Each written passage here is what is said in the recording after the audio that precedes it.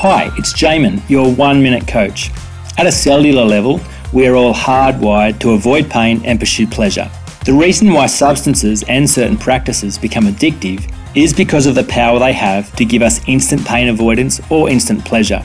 All addiction is birthed out of the desire to escape the pain of our current situation and to deal with the discomfort of the real world.